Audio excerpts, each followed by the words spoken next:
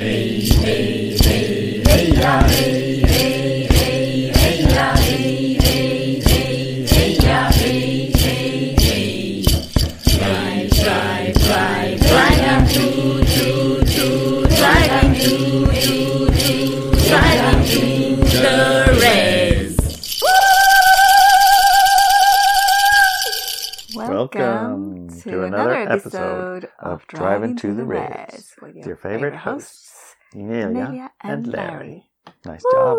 Nice good job. We did good. Mapping to Ilya and Adelina, Yeah. who were mapping to us last show. Ilya In the and second Adelina. Remember their second hour? Uh-huh. Yeah. That was a really excellent conversation. It was. Yeah, we talked about Sasquatch and communication, connections, and The Lemurians. Lemurians and nature and how it talks and how it agrees or disagrees and all these things. Light, dark human reality constructs. Mm-hmm. And those type of things. Yeah, the second hour was awesome. Yeah, we wanted to talk more about Sasquatch and Lemuria. Because, I mean, in a way, in a very big way, I guess, you can separate normie from not normie if they even know what Sasquatch and Lemuria might mean. You know what I mean? And aliens. Oh yeah, and aliens too? Mm-hmm. Oh, if you have aliens, Lemurians, and Sasquatch in your conversation, As a and the normal other conversation. person is, and the other person is going, oh yeah, That's right, and, yeah, I'm wondering about the blah blah blahs about the blahs too. too. Then you know you're talking to the right person. Yes. That'll definitely. be a hint. Mm-hmm. Mm-hmm. Kind of Yeah. funny. That's really funny. What do you want to talk about this go round? I thought we could talk about something that's been going around the podcast circles quite a lot. You mentioned a couple of programs, but we'd also listened to one some months ago as well, which is the theory that our society and our civilizations get reset every 100 or 200 years or something like that. Oh yeah, the Tartaria thing, maybe. Yeah. I'm not quite sure what the Tartaria is.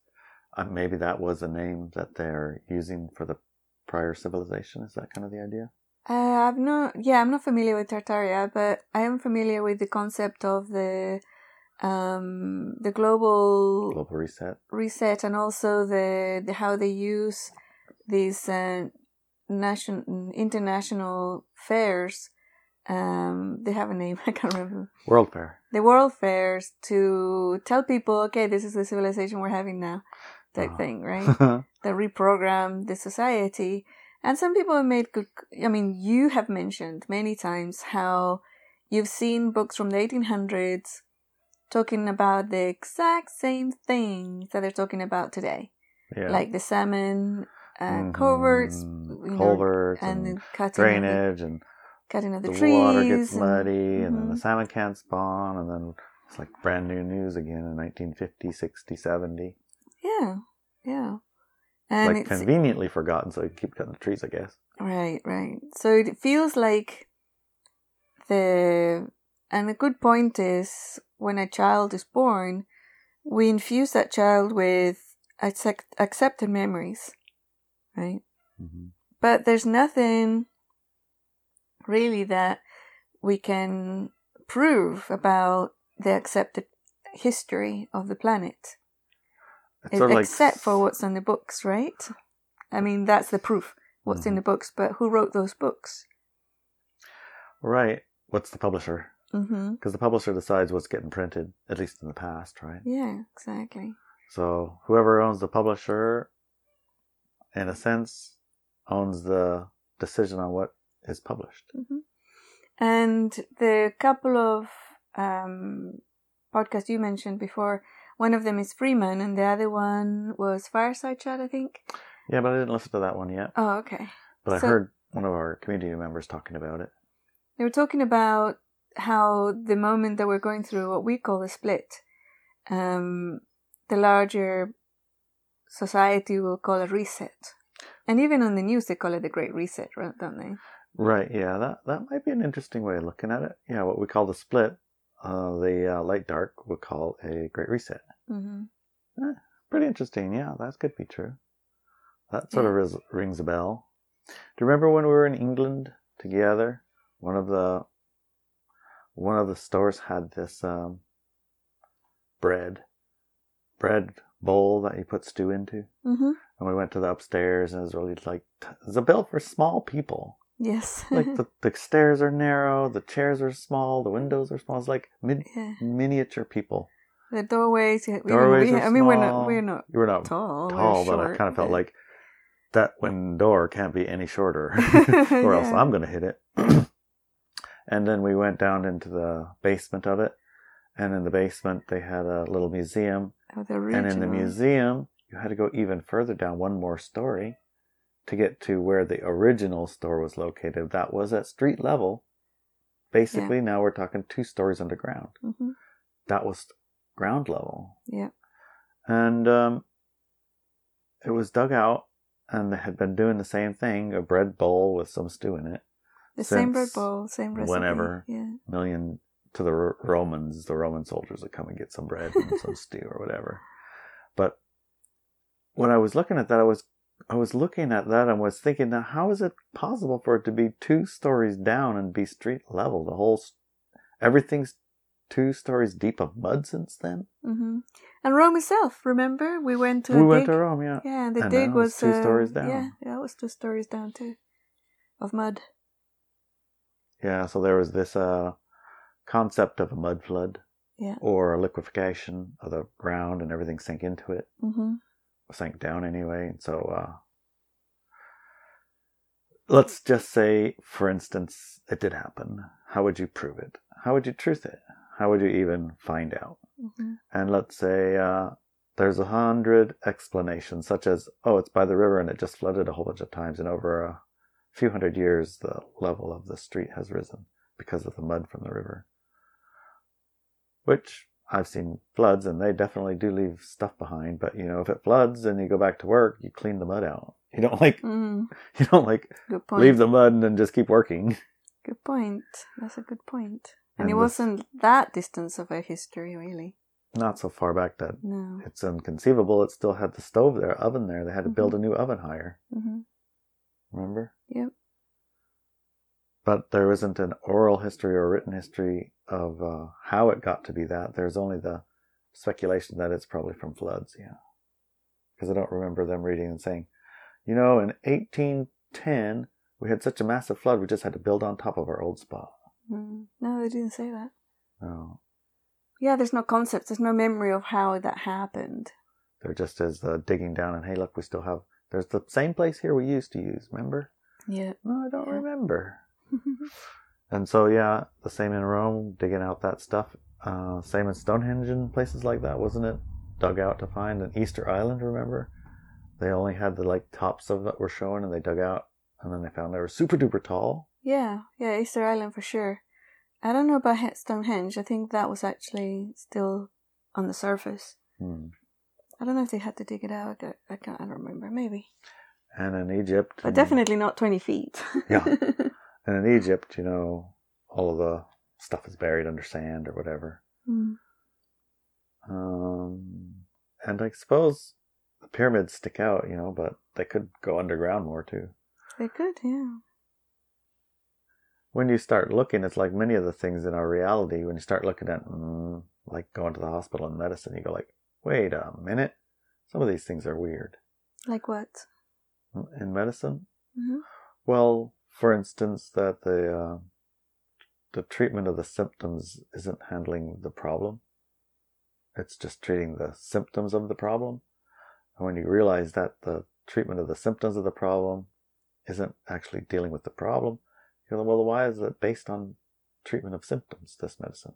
Right. It's very, very non secular. It starts you on a path of looking at, well, what's going on here?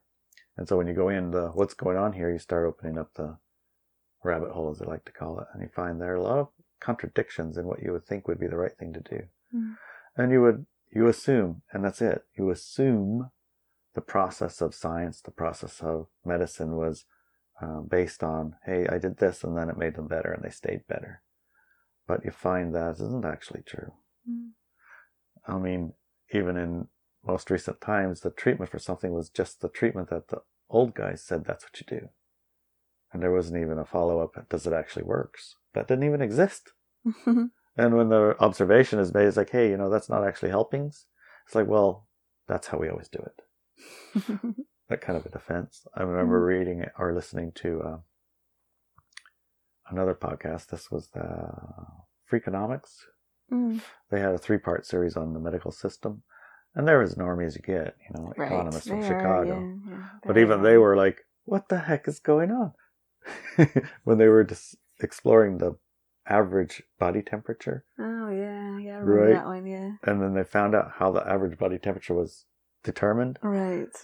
And they when they looked at it, were like, are you kidding me? Yeah. You can't be, you've got to be kidding me. Yeah. And if you're not that temperature, something wrong with you. Right. When they're... when one person's temperature changes throughout the day and night continuously, quite a few degrees as well, as a normal. As a normal, and often people have a set average range that is very different to different the next than a person. normal temperature.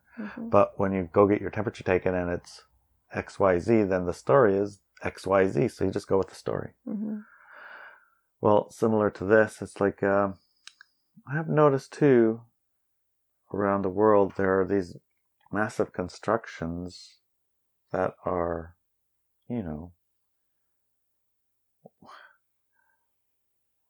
compared to the normal buildings, like the barns and the places where the cows go and the stables and the place where the hay stays dry, they're inconceivably different. Like, do you have an example? Like cathedrals. Cathedrals are a pretty good example, Most of the houses of the time probably were wood or stone, right? Yeah, stacked so mud. Stacked fence with the wood, with mud and hay mixed together, and the chinks to stop the wind to get through. But then you go to a cathedral and it's a massive energy machine with precision in ways and areas that you even now only are just like barely conceiving and discovering. But they obviously had to have experience and expertise in the energy construction and the angle and the position, all kinds of things. You had to understand it to the nth degree in order to even begin planning and building it. Yeah. And there's a leap of some kind of something that goes from stacked stones in the field to make a fence and a house to a cathedral, that's not even close. Yeah, it's extremely different. I never thought of it that way. It's not even the scale. The scale is part of it, but it's only a tiny part of it. It's that scale and design. And the solidity of it and the permanency of it as well, because you could say, oh, well, today we might be able to construct one of those, but nothing modern really reflects what that is. Not to the scale. No, not the scale or the permanency of it. I even think about the organs inside of it. The musical organ is instruments? a part of the instrument, right? Yeah. The musical instrument plays the cathedral, in a sense. Yeah. With cymatics and sound technology and emotion and humans' emotion and the collection of that and the directional transmission of that or the collection and point of that. I mean, there's a lot of tech that we don't even have the book of. Well, I'm sure there is a book of, but it's not widely disseminated, right? Yeah, well, a lot of people have been looking at that, like sacred geometry of the cathedrals around the world and everything.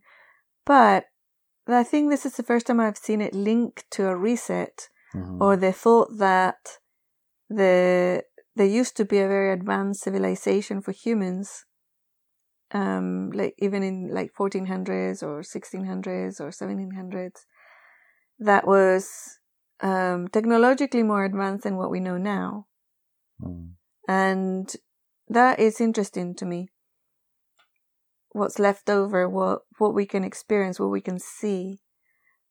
It's almost like today's society, we measure it really by human comfort And I think also the digital technology and the radio waves, the microwaves, the satellites and that type of stuff. But it's not, I mean, it doesn't reflect the physicality of the technology of a cathedral, for example, and also the level of energy that it pulls in to some and then directs it somewhere. And the other part of that is, as we move forward, it's like the attempt, I would say attempt of the population to encompass or to develop these types of technologies as a spontaneous thing that happens all over the world is curtailed. And like, for example, if we talk about Lemurians earlier, I know that they're a crystal-based society, that most of their technology is crystal-based. By crystals, I mean like quartz mainly, but other crystals as well that are used in their technology to do certain things, including keeping themselves invisible to us. Right? And, we built a portal with the attempt of moving in and out of those realities, our reality and their reality. And we've had some sort of experiential telepathy communications in that portal, but we haven't had a physical connection where one of them steps through or we step through there, Or we hear the crack or anything physical. And one of the items, when I look at it energetically, feels to me like it's our concept of the technology is not quite tuned in yet.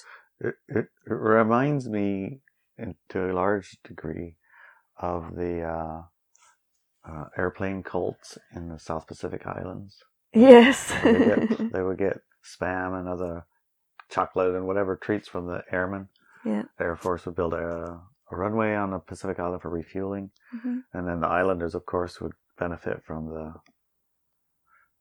supplies, west from a different planet, basically. The United States or whatever, England or wherever the airplanes would come from would land there, and they'd always have, it's hard to grow a Snickers bar on a tree or whatever, spam or cans of beans, or even beans for that matter. And then when the war stuff was over and the airplanes went away, they would build replicas of the airplanes on the ground and clear a space on the ground for an airplane to see and maybe land, because it was like a duck bait. Yeah. And they would build radio antennas out of bamboo and forest stuff to hopefully attract airplanes to land. Yeah. It's like we have the idea, but we're like, our materials are not quite right, and it's not hooked up the way it's supposed to be. Right. It's like a toddler version of a portal in a way. Yeah, that's how it feels. Even though we listened and we created it according to intuitive scenes from a number of individuals. And one of our friends used a certain device that measures frequencies, and she said they're all very positive and strong. So we're doing something right. we have things right about it, but it's like we're missing some of the critical component. I think so, yeah. Technology. So maybe if it's a crystal technology, we have our crystals there, but they're not aligned properly, or maybe we have the structure generally right, but the materials are, what we have available, which isn't what actually we should have it made of. Might be stone, Yeah, so from that perspective of memory, it's like this side of that split, the Lemurian split, from the light dark paradigm, the memory that we carry through to this moment is very limited, right? It's like it takes a generation, really, just one generation, to change the history of the world, because you just teach all the new children something different. Yeah. And this is what we are seeing on the news right now, or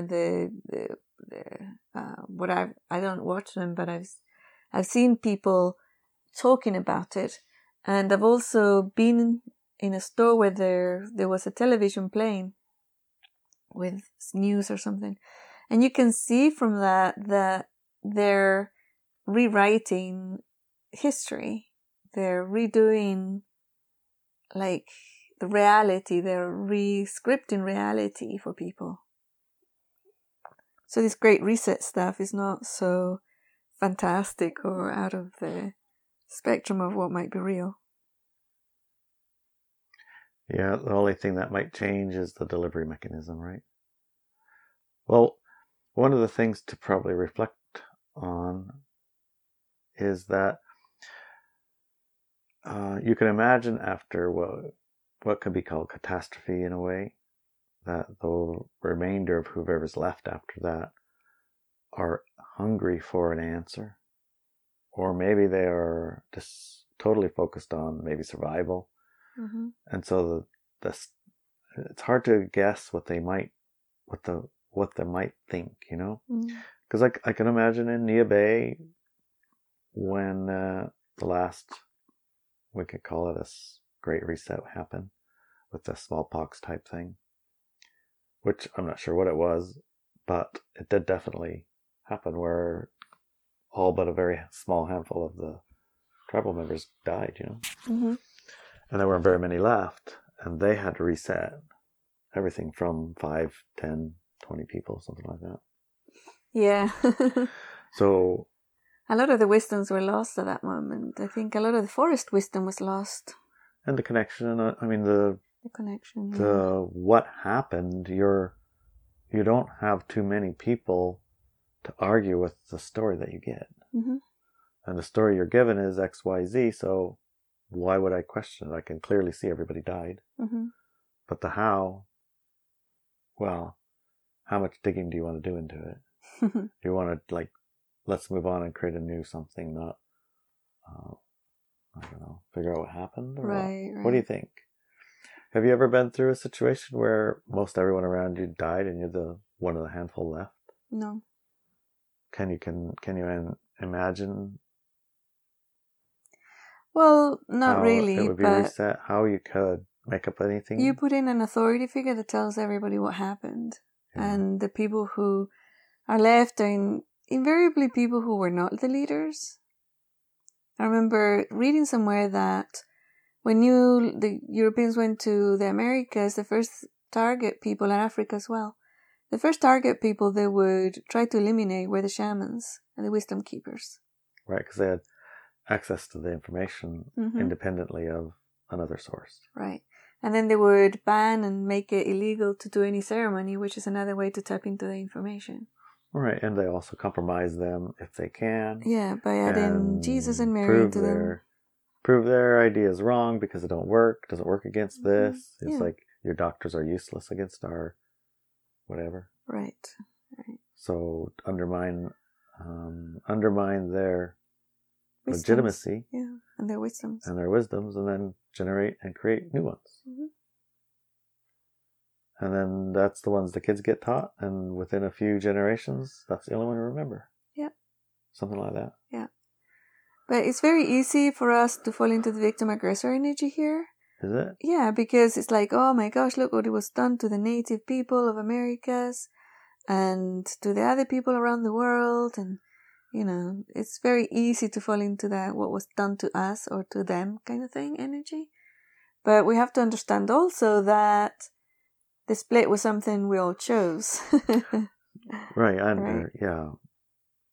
And it's not like the split hadn't happened in the Americas before the Europeans arrived anyways. If you do a tiny little bit of scratching of history of the Americas, you'll find blood sacrifice and slavery and the elimination of whole villages and all sorts of stuff like that, which was the same history that was happening in Europe at the time. The same history, and Africa, and the East, all over the world the same history was happening. All these things were happening at the same time, which is odd, isn't it? Yeah. It's almost like a reset. But it was a choice of dark paradigm by the human collective, so we're not anybody's victim, it's just a choice of experience. And what interests me is that everybody listening to this podcast has chosen a high frequency experience. So how does the Great Reset affect high-frequency people when one of these resets happen, right? And it could be that choice of split. So, because we're in the light-dark paradigm, the only history we have is that of the people who chose the light-dark paradigm at whatever time this reset happened. Right. In order to bring that about, there has to be, well, light-dark stuff. Mm-hmm. Yeah. It isn't a rainbows brings a light-dark experience in. It's darkness into the light brings light-dark in. Mm-hmm. So yeah, it's a description with judgment and righteousness and everything else, but drop that and I was just trying to look at mechanism. Mm-hmm.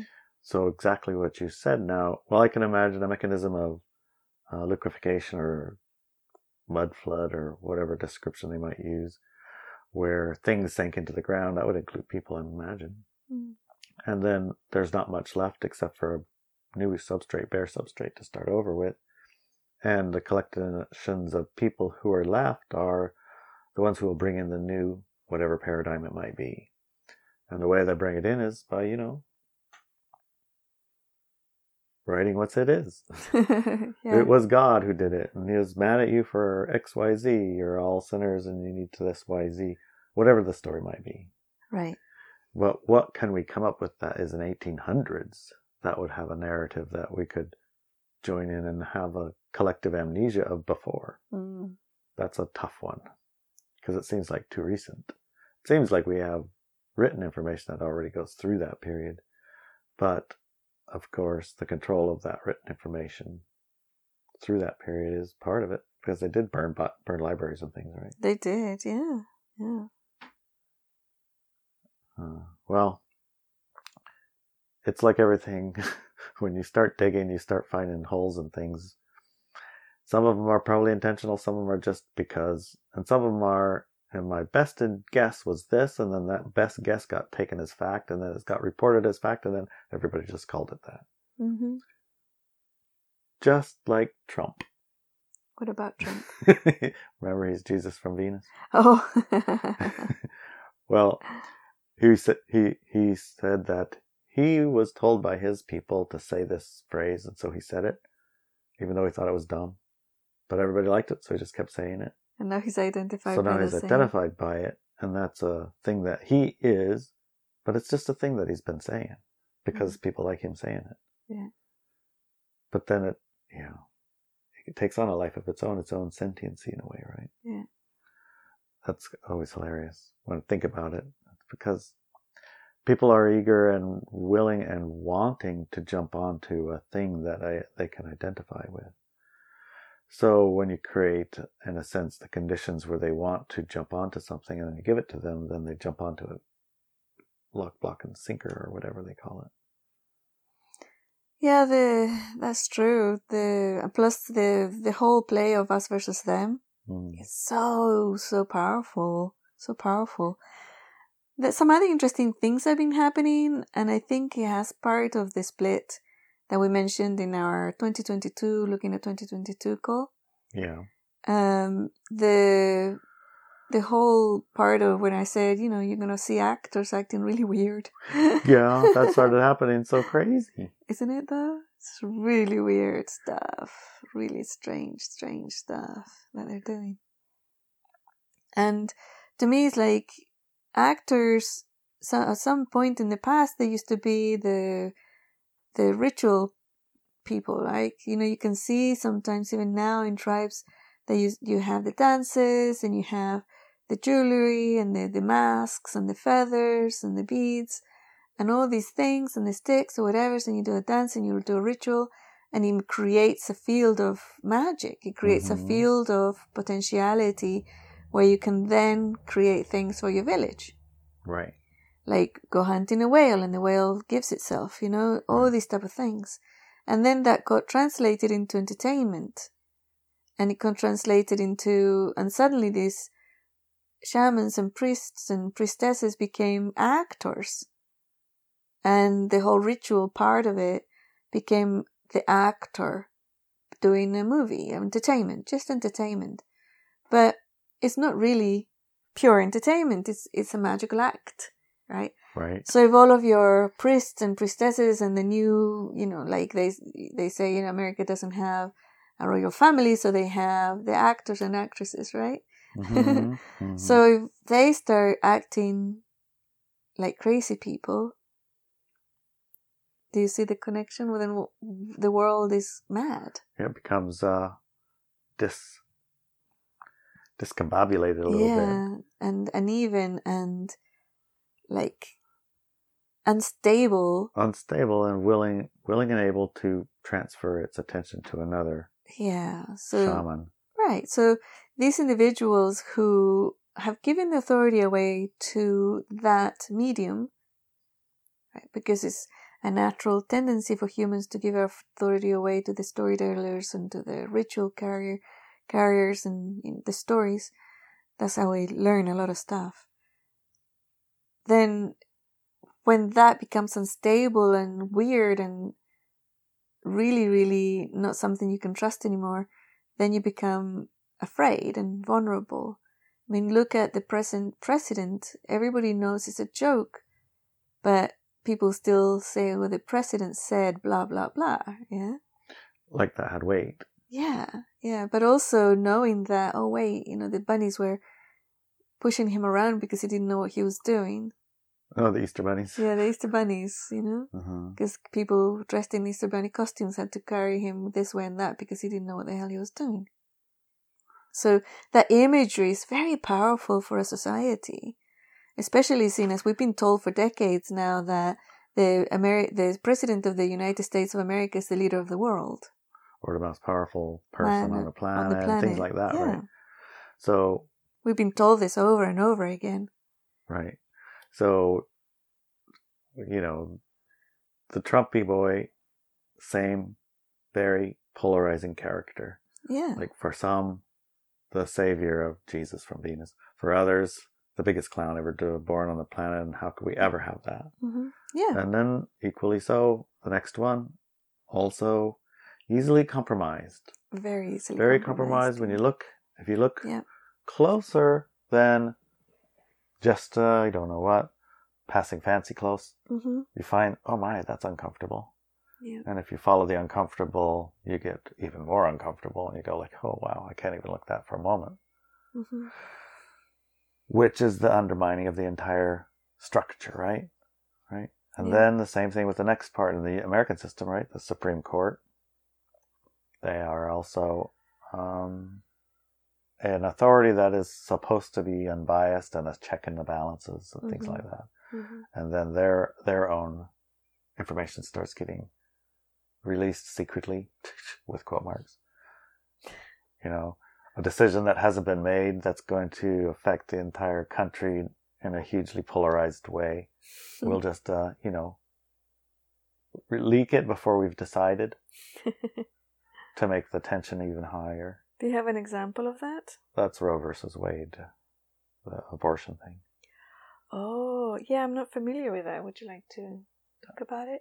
Well, they have a case in the Supreme Court, which if they decide one way, overturns a prior decision allowing for abortion across the whole country or something.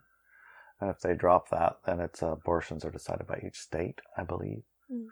I'm not absolutely certain about the details of the decision, but the decisions of the Supreme Court are supposed to be the supreme rule or supreme law of the land, something like that. It's the Constitution. The Supreme Court is the last check in the system. Something along the lines. So the Senates and representatives generate the idea of a law, and the president goes along or vetoes it one way or another. And if it's passed by the president and the House and the Senate, everybody says, yeah, it's a law, the Supreme Court can still take it and say, wait, that violates the Constitution or it violates this. And so it's not a just law and it's not to be followed. That kind of a thing. Mm. I think that's generally the idea of the system. Mm. I could have it a little bit wrong, but that's how I understand it. And so the decisions that the Supreme Court makes are the supreme rule, because they're the interpretation of the document that the country is founded on, the Constitution and Declaration of Independence and things like that. So while they're making their decisions, they have draft copies, draft versions of it as they're writing their. Each judge has their inputs in it, and they pass around their draft ideas about their arguments to share amongst and bounce off of each other, and then comment with each other. And it's a working document like your Google document might be. And at the end of it, when they've all made their decision and all been talked to with each other, then they release their decision, not their arguments about it while it's going on part thing. The reason being that if it's released before they've decided and it doesn't match what they've decided, then how is the decision made? Is it based on public opinions? Is it based on politics? Is it based on that's supposed to be outside that group system? Right. So in this case, at a very convenient time, the decision that the Supreme Court hadn't made yet was leaked, which is the first time it's ever happened. Right. And it was extremely polarizing. Yeah, I was going to say, do you think that's to polarize the country or to do some other reason? It's to delegitimize the process that the Supreme Court goes through. It's like making hot dogs. You don't want to eat them when you figure out how to make them, so don't look at how they make them if you want to keep eating them. Well, the Supreme Court is supposed to be this thing, and then if you read the draft things, it's like, oh man, they're just like people. So it removes the magic. And it's a very polarizing decision in a sense that they were altering a past decision. Right. So again, like the president being a bumbling bumblebee, the Supreme Court is nothing more than a process of flawed men and women deciding flawed men and women things with each other and then arguing with each other about it isn't actually sacrosanct in some fashion, you know? Right. Like the building, the edifice, and the construct of it is something more than the actual. It's a little Emperor Has No Clothes thing, Wizard of Oz. Right. Well. Wizard of Oz. Yeah. Yeah. You know what I'm saying. Yeah, the man behind the curtain. The man behind the curtain, yeah. So part of the Great Reset is undermining all of the institutions that hold the structure in place. And the structure... People continue holding on to it like for dear life, right? Right. I mean, nobody's taken away the president and put him in a, people's home. Nobody has, questioned the authority of these people. The Great Reset is a process that goes on. It isn't like today it's over yet, because they haven't had their big catastrophe yet. They've only had the builds up and the breakdowns. Now the catastrophe occurs, and after the catastrophe, you can't depend on the institutions that will be blamed for bringing the catastrophe. What do you think the nature of the catastrophe is going to be? What do you think the nature of that is going to be? It feels to me like a combination of things we haven't yet imagined, although we've guessed, about aliens and diseases coming from the aliens, remember? Yeah. And ineffectual and helpless government in the face of it.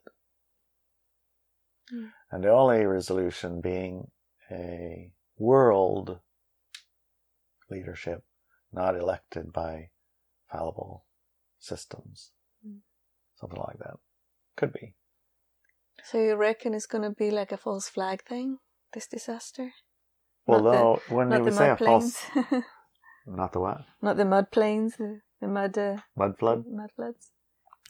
Well, I think that we have to acknowledge that false flag or not, it doesn't matter if it's a false flag or not. It still has the same effect of altering everything, right? False flags, I guess we talked about, we've considered how they've been used in the past, and it's a general way of how do you get everyone's agreement. Right. And in this case, we need the agreements of light, dark, I want to continue that, and the agreements of light, I want to create a new reality. So in one sense, one of the conversations I had this last week where we were Sasquatching was about telepathy, mental telepathy, and the ability to deceive if everyone's experiential telepathy skill is enabled, amplified, or usable. Mm-hmm. If everyone's communicating in that fashion, the thought is that it's going to be impossible to be lying because deception isn't a part of the process, Mm-hmm. because there's too much information present and it doesn't lend itself to lies, untruths. Right.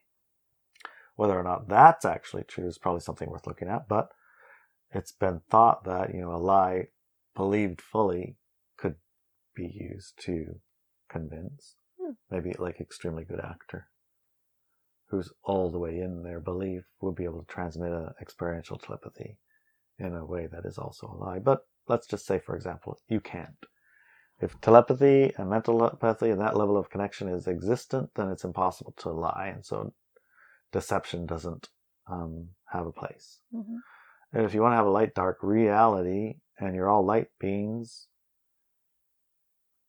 you have to have lies and deception in order to play along, because without it, it's impossible. Right.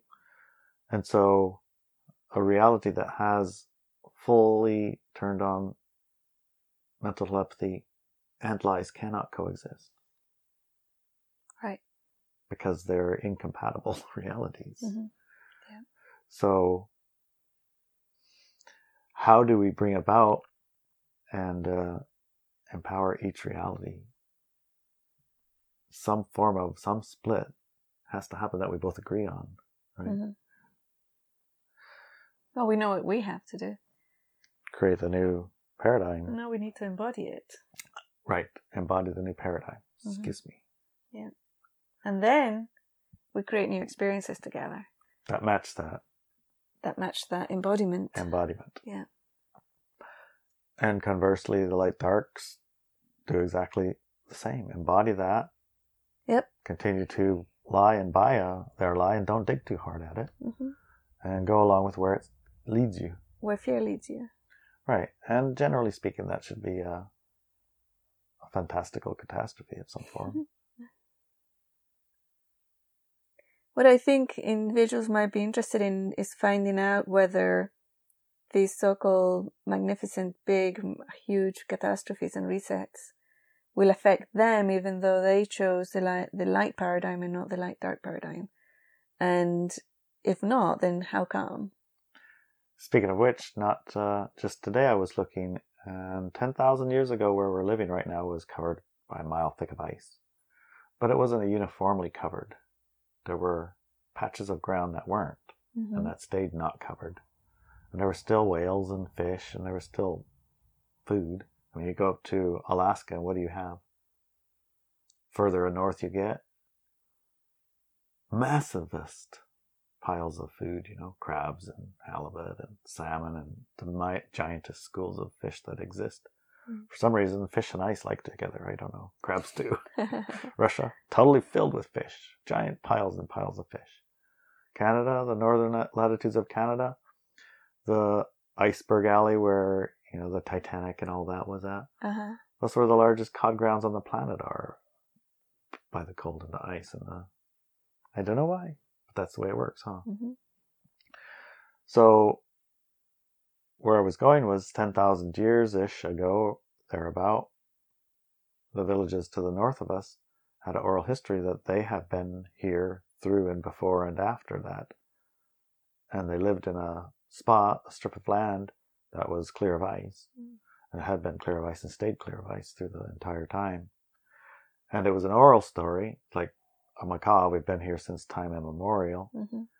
But an oral story, it's a little bit like, so you say, but where's the proof? Mm. That's the paradigm we live in. The story is it isn't valid unless there's a physical evidence we can find to show it's true. Mm-hmm. Because we've been taught in modern teaching is that stories passed over time change and they no longer reflect truth. Right. I remember sitting in a circle with all of my all the classmates go and do the telephone thing where Oh, one the person whispers in one ear and then it goes all the way around whispers. to prove to everyone that nothing you hear is real anymore. Yeah. Just what's written. Right. Right? Yeah. That was like hammered into your head and then demonstrated and then proven. And then here, read this. This didn't change. Right. Good trick, Invalidating, right? invalidating Invalidating the stories. Yeah. So, long story short, north of us up here, one of the tribes said, yes, we lived here forever. And they sent the archaeologists digging and they dug down and they found, oh, shit. Looks like there's fires and hooks and fish and bones and whales and everything down here from when there's supposed to be ice everywhere. And look, it's the same people been here for 10,000 years. So the story was true. Yeah. It was accurate, despite what you might guess and not believe. Mm. And, well, of course, it alters the narrative, because the narrative that we've told, that's frozen ice, and then you walked along the ice and you got down here. Mm. But all the native tribes all say the same thing. It's like, we have boats. Why would you walk? There's no point in walking. The food's in the water. Yeah. And you can go a long ways, and you have a sail, and you don't need to walk. Plus, you carry a lot of stuff. Yeah. They've been using boats for a long time. Ever since there's been trees, there have been boats. And probably before there was trees, there was boats. Yeah, maybe. Remember, I saw the reed ones? Yeah. Point being is that the written history that's approved is the history that gets written. And the approvers are the ones who decide what it is that you believe. And that when we go through a split, it appears that a lot of data comes available and it sort of shakes everything to the core. Then it becomes the choice of the experiencers which reality they're going to follow. Right? Mm-hmm.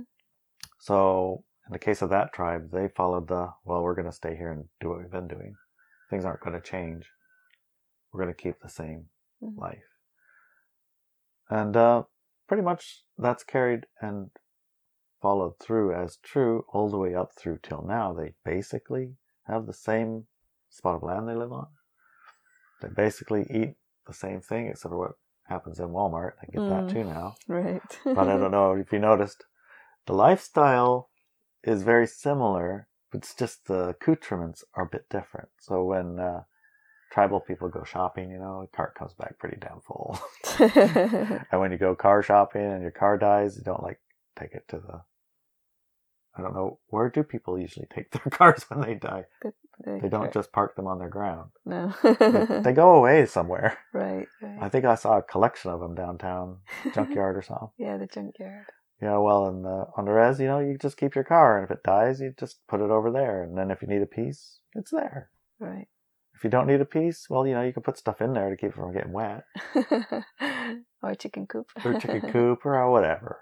And sure, over time, a lot of our tribal people go to schools off the res and go to paradigms that are completely and utterly different, and then they bring that back. Yeah, they do. And so or often never come back. They don't come or back. they don't come back, But after some time, cars end up at junkyards instead of in the yard. Yeah. They bring those values, different ones, back.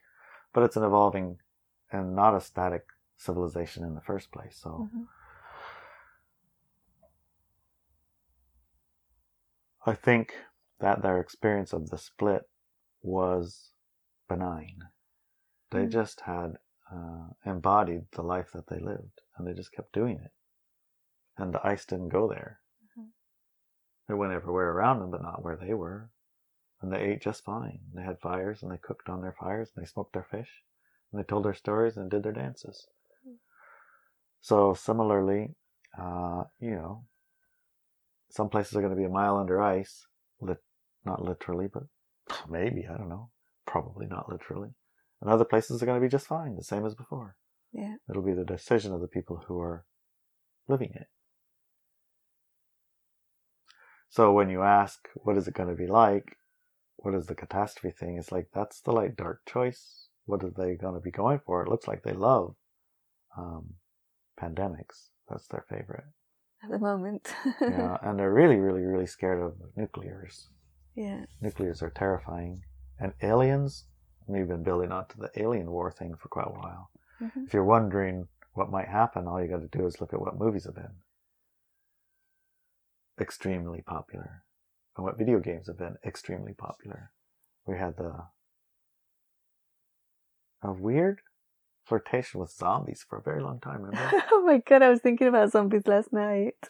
Yeah. It's like, zombies, why are there all the movies about zombies? So many, and TV shows about zombies, and the zombies here and zombies there. And that always happened the same way. Yeah, they always want There's a plague and they have a cure for it, and the cure creates the zombies. Yeah, and then the zombies go around killing everybody. Trying to eat their heads. Trying to eat their brains, It's like over and over and over. What is that about? It's like, jeez, Louise. Not that interesting.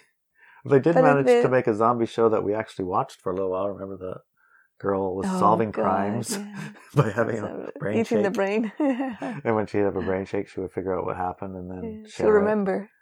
The brain contained the memories, apparently, and she will remember what happened to the victim. Yeah, so it was like a light version of a zombie show. I know. Oh my god, that's terrible. So bad. So yeah, so the whole zombie thing has been going on for a while, and yeah, it's what is it to translate into in reality? Well, the narrative is clearly the same as the pandemic story. It's just the zombies are not actually brain eaters, but the brains are, affected. The zombies were created the same way the narrative said. The narrative says it the same way every time. It's the shot. Mm. That creates that experience. The cure is the actual problem. The problem was maybe bad or maybe not, but the cure is definitely the problem. That's the story. That's the same game. I mean, then you go to the middle of it, and if you destroy the lab where the stuff is, then everybody snaps out of it somehow. Mm. Or you just have to chop off their heads or something. Just don't get bit by them, don't get infected by them, which, you could look at that and say, yeah, kind of been experiencing a little bit of spikes. The spikes are getting to you. Mm. Anyway, the problem with this is that the story isn't rooted in what we would call truth for a high frequency light paradigm individual. It's rooted in a storyline that a light dark paradigm creator is recruiting for. Is that right? Yeah, they recruit. They're recruiting for members of that reality. Yeah. Victim-aggressor reality. Right.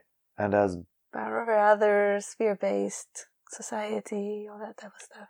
Right. And despite all of our efforts as light beings to create light paradigm, we have to acknowledge that we've spent thousands of lives probably flirting and playing and doing light dark realities. Yeah. So it's interesting watching it deconstruct. Mm. But it's also important probably to spend at least as much time on the construction side of the light paradigm, right? Mm-hmm. At least as much, probably more. Probably more.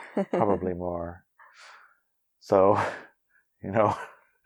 watching it burn down is interesting, but more interesting should be the life that you're creating on that little strip of land that the ice is all around, that it doesn't even get to. Kind of? Yeah. Kind of? Yeah.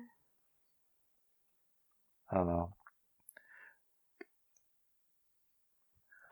I feel like we're at the very beginning of, even though it feels like probably in some ways we're well into split, it feels like just the groundwork is set and the actual splitting is still coming, It's like the big guns haven't come out, not even close. What would be the light workers' big guns, do you think? Well, the light workers' big guns would be the places where the ice doesn't go. And inside yourself, right? The ice doesn't go into you. You do not get engaged in those low frequency games and fear and stuff like that. And one of the things is like a little bit woo-woo, but if you don't subscribe to those light dark paradigm narratives, and if you do know that you as a light worker came here to embody the new paradigm, the high frequency paradigm, express your inner energy, which is extremely high frequency. If you know this and do it every day, your life transforms and becomes filled with ease, support, and it feels like the entire paradigm supports you in that. Yeah, it does. It does. Even the light dark paradigm choosers support you in becoming just light. Yes. It's really incredible. It's incredible. And it's filled with ease. There's no disaster involved. There's no Wow. loss or anything. It's just, a feels continuation of and an choices. expansion of your light paradigm choices, really. Yeah. It's just life gets and stays and becomes more and more and more and more and more and more light. Yeah. Right. And then you start seeing people and seeing things and seeing opportunities and seeing friends and seeing tools that really support you. Quite deeply support you. Yeah.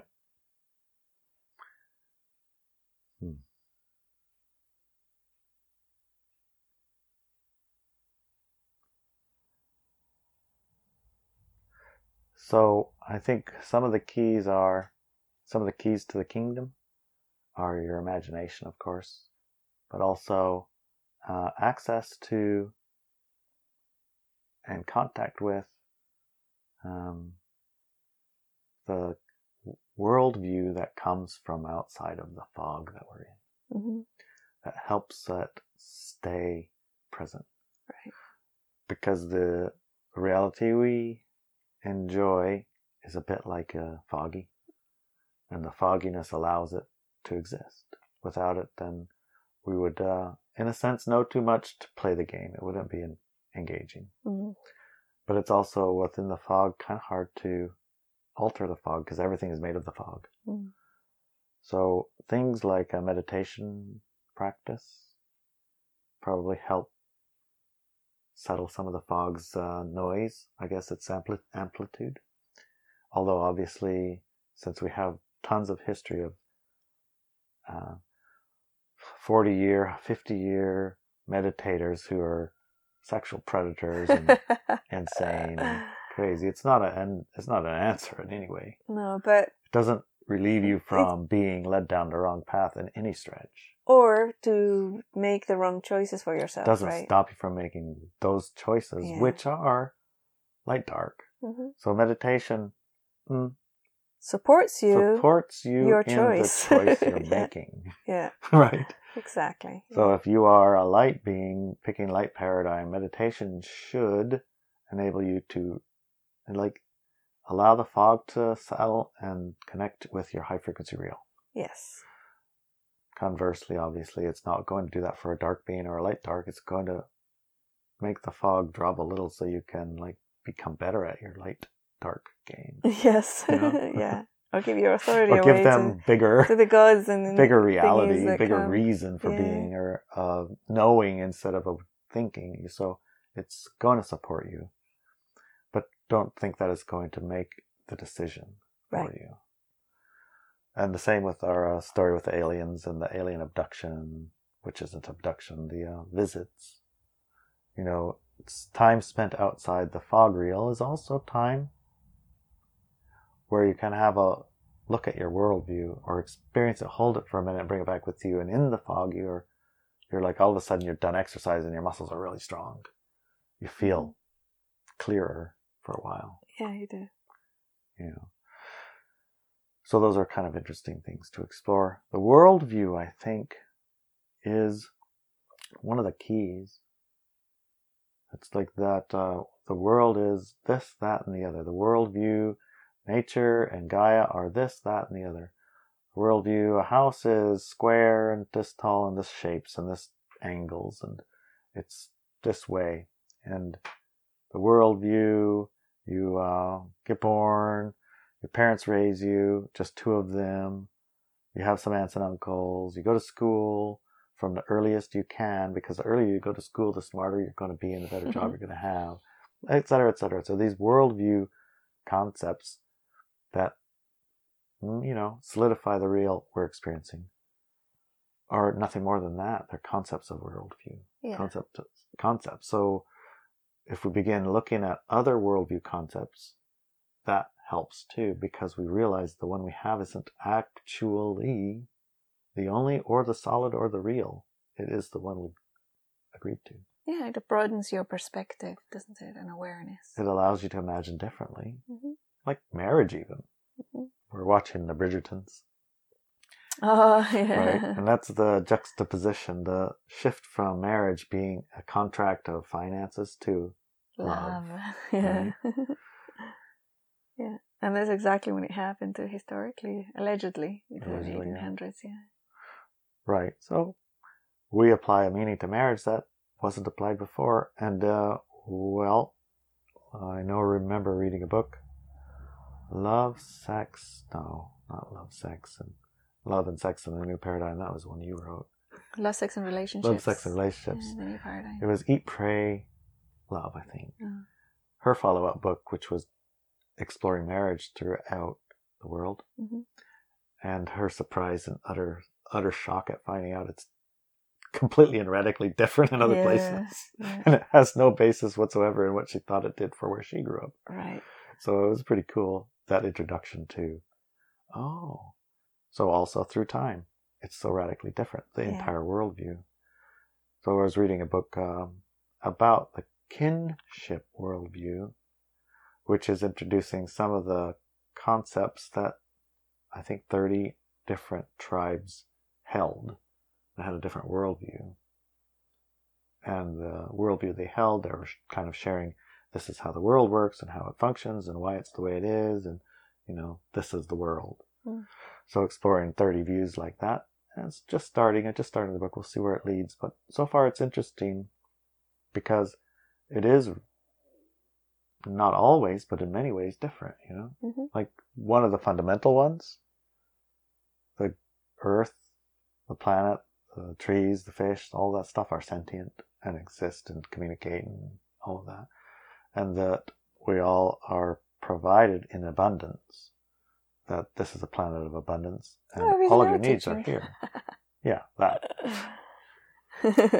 And it's not that you have to fight and scratch and claw and kill everything that's here and dig it up and then plant other things there in order to survive, Yeah. That everything you need to survive has been provided.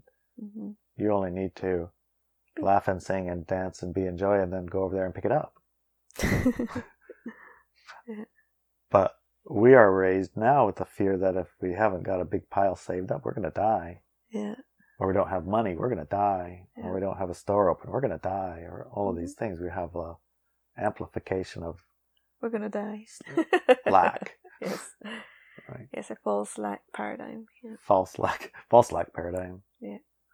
Which is as real as it gets when you're in it. Yes, it's It doesn't get any more real than that, when you're in it. Yeah. Oh well. As we talk about this thing, it's kind of like exploring, and remember there's more than one real. Yes. There's many reals. And the real where people are victims and fall for these narratives is a choice that you haven't made. You have made a different choice. And that's Stick all. to it. Your choice. Stick to it. Your choice Stick to your choice. is better according to me. Me too. But it's not better according to someone who wants to have That other experience. Yeah. It's actually worse. Right.